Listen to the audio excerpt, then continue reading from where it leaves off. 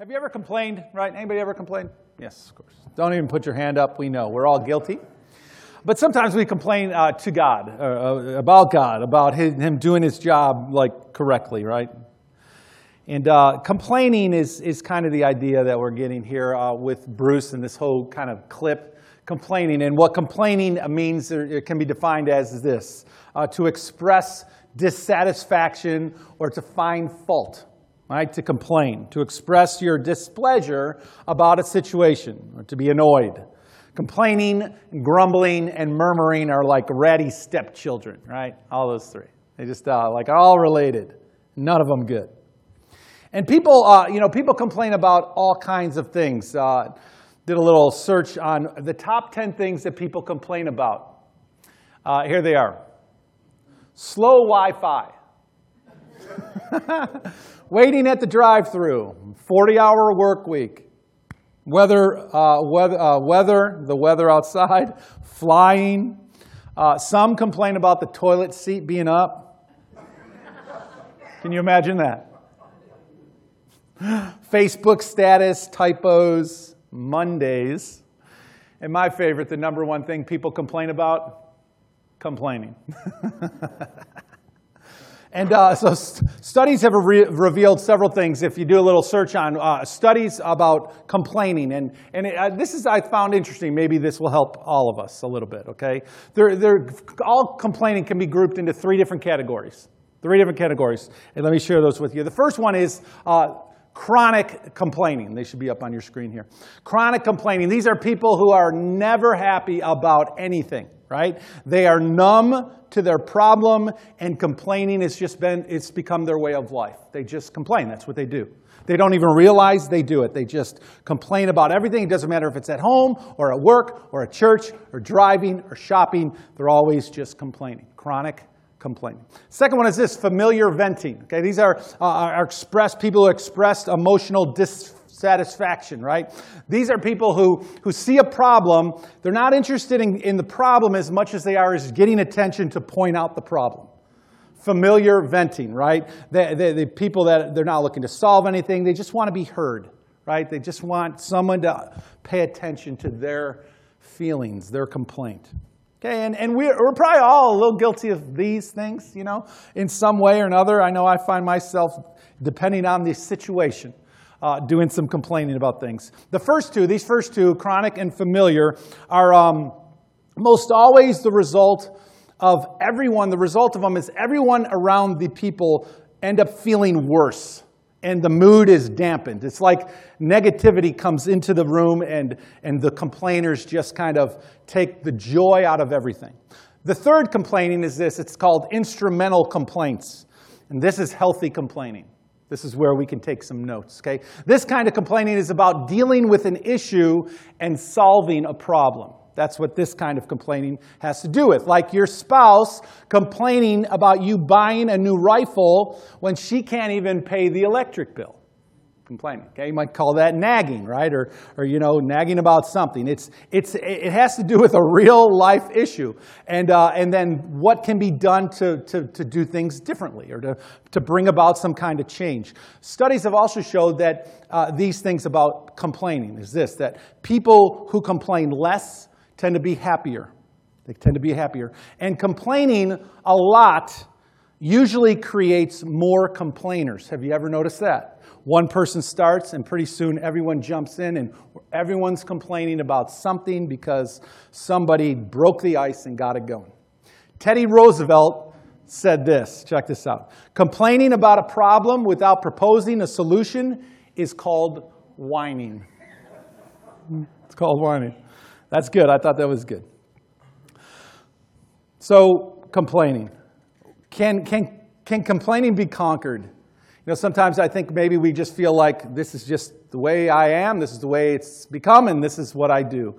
And we almost are proud of the fact that we are the one that points everything out that's wrong.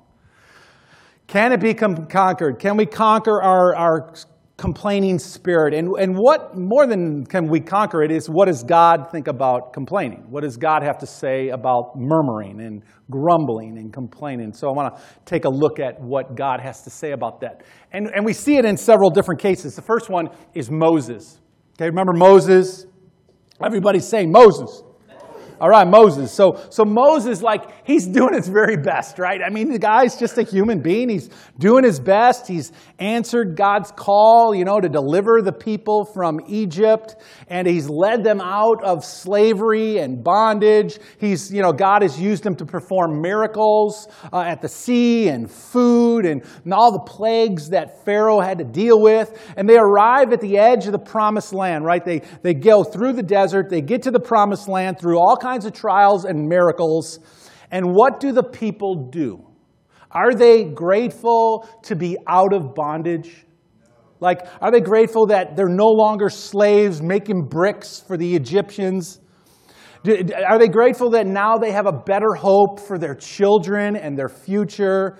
They've witnessed the mighty hand of God at work. Do they look at all the good? No, they don't. So in Numbers 11, look what it says. When the people complained intensely in the Lord's hearing, the Lord heard and became angry. Then the Lord's fire burned them and consumed the edge of the camp. And when the people cried out to Moses, Moses prayed to the Lord, and the fire subsided. The name of the place was called Taberah, because the Lord's fire burned against them. Isn't that sad? I mean, you think about that, and it's easy for us to look back and say, wow, man, those people, they shouldn't have complained. But we have no idea what they were really going through day after day, hour after hour. I'm sure it wasn't very pleasant. But in light of where they were to where they were going, a world of difference, right? All the reason in the world to be thankful. 14 times Israel outwardly complains against God. The deliverance, the water, the manna, thirsty, hungry, idols, food, Moses' leadership, the giants in the land, the desert, against God himself. And most of their complaining, in fact, all of their complaining, had to do with them rather going back to Egypt and being in bondage than to be free and follow God into the future. See, most of their complaining was about, we wish we could just go back to bondage and the familiar. Sound familiar? I mean, sometimes that's us, right? The coffin of the comfortable. That's what that is, the coffin of the comfortable. Right? Rather go back to where it's safe and comfortable than to not know, to live in the uncertainty of what might come. See, they're grumbling and their murmuring cost them 40 years in the wilderness. 40 years of wandering. Now that got bad, right? 40 years. It didn't take that long to get to the promised land, but it's going to take them 40 years now. Why? Because God was going to wipe out that generation of complainers. And he was going to patiently wait for the next generation to begin to work with. And here's what we get out of this. Murmuring and complaining will keep you from the promised land. Well, that's a pretty powerful truth, isn't it?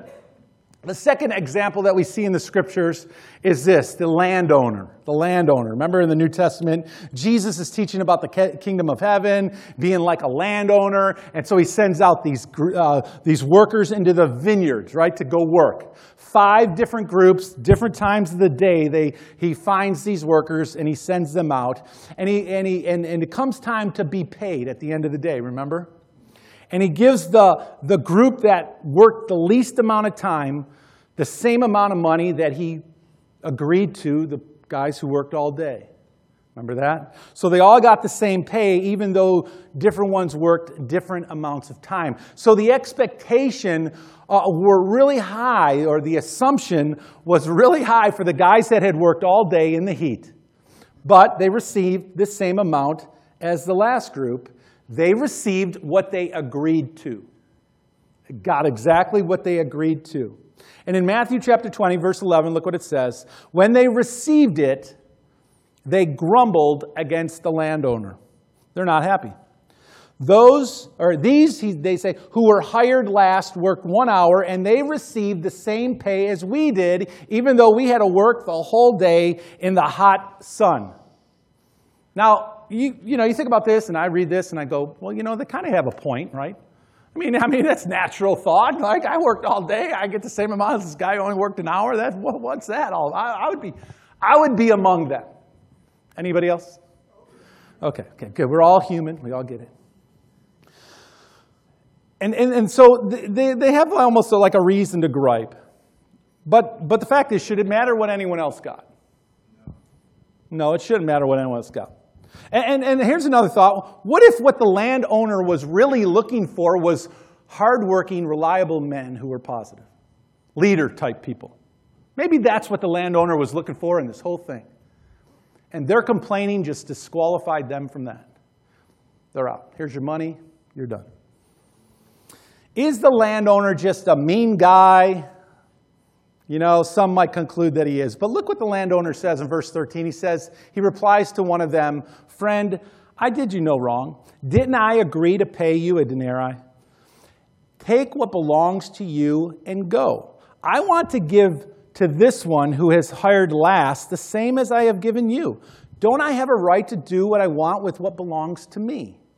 Or are you resentful because I'm generous?" Wow. Wow. And so we've got to remember that that this is a story, it's a parable. We don't even know if this actually happened. It's an illustration about the kingdom of God. Jesus is trying to make a point about the kingdom of God. And in verse 16, the last thing he says about this is he says this, "So those who are last will be first, and those who are first will be last." So like right away, we begin to think, okay, so the Jews were included in this whole thing of God from the very beginning, and now the Gentiles have been brought in, and that's not fair because now they're going to get heaven, and we've been following you, God, all our existence. All right, so grumble, grumble, grumble, complain, complain. This also says to us that, it's never too late. As long as you have breath, you have hope, right? That there's going to be some that later in their life give their life to Christ, and they're going to find Christ and find hope and find eternal life, and praise God for that. Should those who have been a Christian all their life complain about them? No, absolutely not. Right? See, there's going to come a time where we're all going to have to give an account. It's coming, right? And so they're like grumbling about fairness. And there's a lot of things that aren't fair in this world, right? Anyone know who Matt Ryan is? Matt Ryan and Patrick Mahomes, two guys. Okay, what are they? Quarterbacks in the NFL. Okay, so you know. Matt Ryan, check this out. Matt Ryan, Atlanta Falcons, been in the NFL for several years. Matt Ryan, Falcons, a record this year was 7-9. 7 wins, 9 losses. Keep that in mind. Patrick Mahomes, quarterback of the Kansas City Chiefs, first year as a starting quarterback this year. His record's 12-4, leads his team to the AFC Championship game, and they lose. We all know why. It was a cheap call. Right? I have nothing invested in this. Matt Ryan makes $30 million. Patrick Mahomes makes $4 million. Patrick Mahomes, he's the MVP of the league this year. MVP of the league. He set it on fire. And he makes so much less than Matt Ryan. Should he complain about that? Should he whine and grumble? I mean, come on, $4 million. What am I going to do with that? I can't even buy a car. Right? Grumble, grumble, grumble. Right? So we all have reasons we can complain. Here's the truth about this, the landowner's idea is this. Complaining, here's what it will do. It will cloud your judgment, and it will get you off point. That's what it will do. It'll cause you to think about things you shouldn't even be thinking about. What's fair, what's not fair, what's mine, what's not mine. And the third group is this, the Pharisees. You remember them and the scribes. Jesus is always confronting these guys about everything under the sun. The law, the prophets, the kingdom, God, claims, miracles, when to eat, what to eat, how to eat it, what he did. I mean, they're always complaining about something. They could really care less about the good Jesus was doing. What they were more concerned about, what their eyes were on, were themselves and their rules. This is the way we like it. This is the way we've always done it. This is the way we want it to be. And they didn't think for a minute about what Jesus was about, what he was trying to teach, and what he was trying to tell all of us as humans, right? In Luke, Jesus is talking about counting the cost of discipleship, right, in Luke 13. And he comes to the end of that little section, and here's what he says in Luke 14, verse 34. 14. He says, "If salt is good, but if salt loses its flavor, how will it become salty again? It has no value, neither for the soil nor the manure pile. People throw it away. Whoever has ears to hear should pay attention. Now that's a beautiful saying, isn't it? And he's talking about these Jewish people who have become unsalty. Right? God had called them, God had worked with them, God had used them, and God wanted them to be the salt and the light of the world, but they had lost it because their focus had become on them. It's a description of what happens when we lose focus. Judgment is clouded, focus and priorities kind of go out the window. Complaining replaces all the good. Okay, we begin to complain about everything. Because it's just not fair, right? It just didn't happen the way I thought it should happen. It's not about me. And so we flip the page there in Luke, and Jesus is about to continue his teaching in Luke 15. And he's about to tell a story about the lost sheep and the lost coin and the lost son, right? So he's about to go into these stories, talking about the kingdom of God and the generosity of God. But look what fuels his fire in the first two verses of Luke 15, verses 1 and 2. Check this out. All the tax collectors and the sinners are gathered around Jesus to listen to him. Well, that's a good thing, right? We're going to have a Bible study. We even got the religious people in. This is beautiful. Stage is set. Verse 2. The Pharisees and legal experts were grumbling, saying, "This man welcomes sinners and eats with them." Sounds like religious people to me. I mean, doesn't it? Doesn't it? Like all the wrong focus. It's all about me and our rules and our stuff and our traditions. And how dare you, Jesus, come in here and put the focus somewhere else. You're supposed to come to earth and put the focus on what we have created, our little kingdom.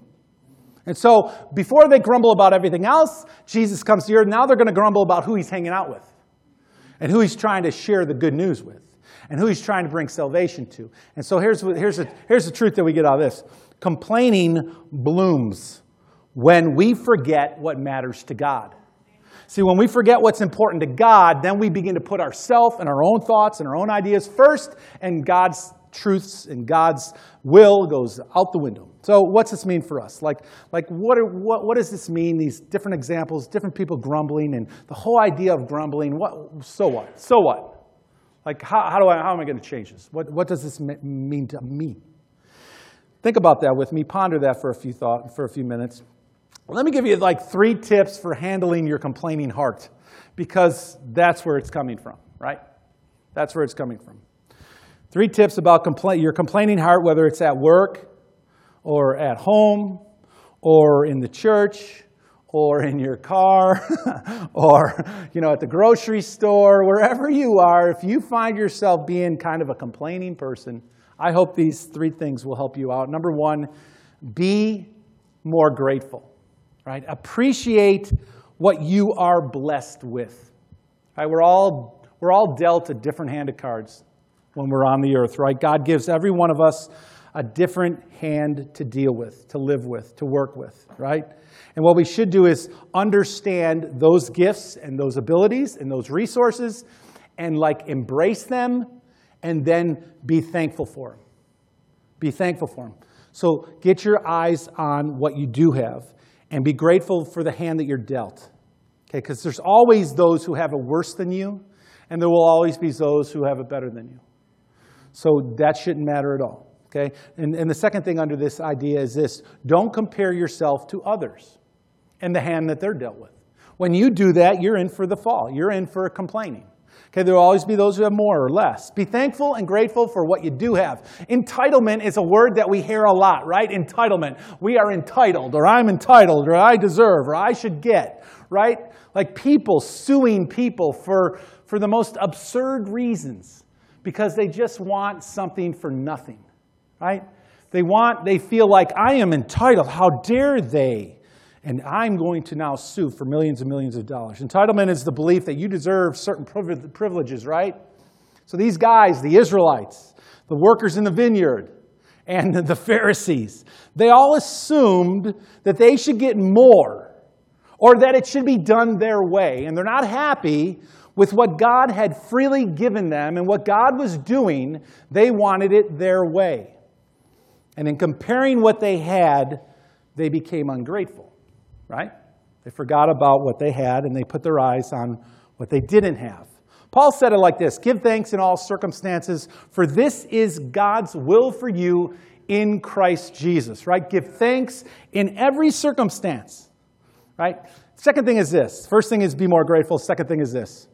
Identify the source, right? Because it's coming from somewhere. This grumbling, this complaining, right? It's like somewhere I got off track, and somewhere I got my eyes on the wrong thing, right? When you sense that you're becoming a grumbler, or you say something and you go, man, that was grumbling, then you need to do a quick ID search. Where is this coming from? Typically, it's an external issue, something that is bugging us. But the truth of the matter is this: our complaining is coming from our heart. It's coming from somewhere deep down. Our focus has become on the external rather than on the internal. And here's the thing about complaining is it's dangerous. Right? Complaining is a dangerous thing, isn't it? I mean, think about what complaining does. When you're around somebody who complains, it does something, right? And here's what it does. It's a terrible witness for a child of God. It pushes people away. It tells people that your eyes are on stuff rather than on the God of all creation who is able to save your soul and give you eternal life. You're telling the world that your eyes aren't there, your eyes are on something else. It's a terrible witness about who God is, and you're being ungrateful for what God is doing. And your eyes are on the wrong thing, and it shows, right? The second thing is this, that why it's dangerous is that it pushes people away from you. Nobody wants to be around that, right? I mean, nobody. You see it coming, and you go the other way. Like how many of you, and this happened the other day. These aren't complaining, but this is the idea of going the other way. Walking through Walmart, and in the back there by the electronics section are these guys trying to sell you like wireless service or something. You know what I mean? You walk near them, and they go, hey, how you doing? How you doing? Hey, what kind of service do you have at home, man? You're like, I didn't come here. I didn't come here for that. You know, get away from me. I'm at Walmart shopping. Why are you asking me about this? You know, I don't want to be attacked by a salesman. You know, at Walmart, right? I mean, so I see, you'd stand there, next time you go into the electronics, then just stand there and watch. You'll see people go like this, like through the clothing section and back up. You know, because people don't want to be attacked like that, right? And that's what happens when people complain. It's like, I don't want anything, I don't want to be near that. Pushes people away. And the third thing is this, it does reveal your heart. It reveals what's in your heart. Complaining does, right? Jesus said it like this, for out of the heart comes evil thoughts, murder, adultery, sexual immorality, theft, and false testimony and slander out of the heart. And the last thing is this, bite your lip, right? Like honor God, bite your lip. That's a good one to write. Think and then think again before you say it. Isaac and Leo both have the same cool little Hot Wheel track thing. It's a circle, and it's got a little like a booster motor, and so they push the car into it and it goes zing. Zing, zing, you know, and every time it hits the motor, it just shoots out of there, right? Well, here's the truth about your mouth, your lips, bite your lips, is that your lips are the last form of defense before the words leave, and you boost them out, right? They go, vroom, vroom, right? That's what's happening. And so before they leave your mouth, bite your lip and make sure what you're about to say isn't negative. It isn't a complaint. It isn't whining or crying or complaining about something. That's your final checkpoint, right, is your lips. James said what? Be quick to listen, slow to speak, and slow to become angry. See, once the words have left your mouth, you can't suck them back in. They're out there. They're going to do the damage. The damage is about to happen. Remember Peter walking on water? The reason he went down, started to sink, was because he took his eyes off the Lord. You take your eyes off the Lord, and all kinds of evil will follow. Ephesians chapter 4, verse 29 says this, do not let any unwholesome talk come out of your mouth, but only what is, helpful for building others up according to their needs, that it may benefit those who listen. Your words, so important that nothing unwholesome comes out of our mouth, but only things that are going to build each other up. I know that's hard. We're emotional people, right? We see things and we react. You got to jump on it. But what we ought to do is choose to be a part of the solution, right? So before you grumble, ask yourself, is this my selfish whining about to happen? Or is there a real issue? Is somebody in danger? Is there a spiritual concern that I need to somehow bring about or reveal? And then we ought to go about it in a healthy way, right? And there are healthy ways to let things be known, and there are unhealthy ways, right? And then be a part of making it better. Don't just throw things out there, expect other people to deal with it. If you're going to say something that needs to be said, then also be ready to help do it, right? That's only fair, right? That's fair. That's right. That's like normal. That's the way it ought to be. See, the damage of negative words and attitudes is hard to overcome once they're gone, once they're out there. Philippians chapter 2 says this. Paul said it like this: do everything without grumbling and arguing. All right? Oh, boy. So that you may be blameless and pure, innocent children of God, surrounded by people who are crooked and corrupt. We live in that kind of a world. Don't let the world rub off on you, right? Don't become like the world, the dark, grumbling world. But we are to be pure and blameless, who have our minds set on the things above, where Christ is seated, where he's coming back for us. And our attitude and our words ought to line up with him. Bite your lip, because your complaining is like a billboard to your heart.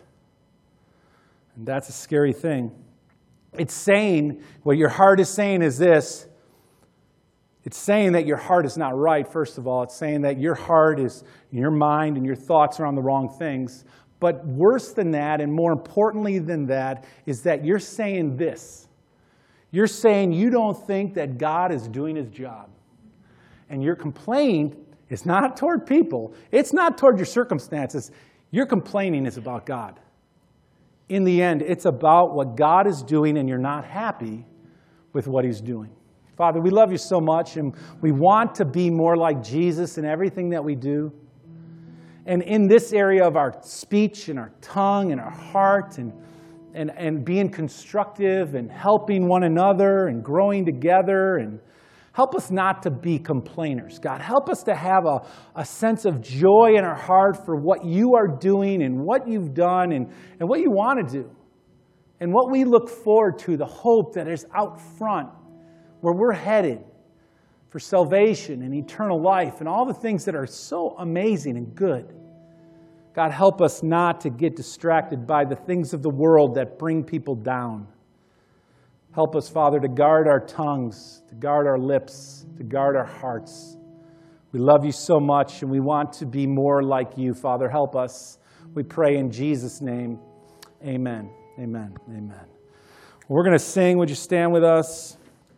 And we're going to close this out with this. If there's something going on, you want to pray together, or you want to talk, I'll be here. If you want to grab an elder, they're here. Only Jesus is able to help us really conquer like our attitude and our hearts and our minds. So turn to him and find freedom.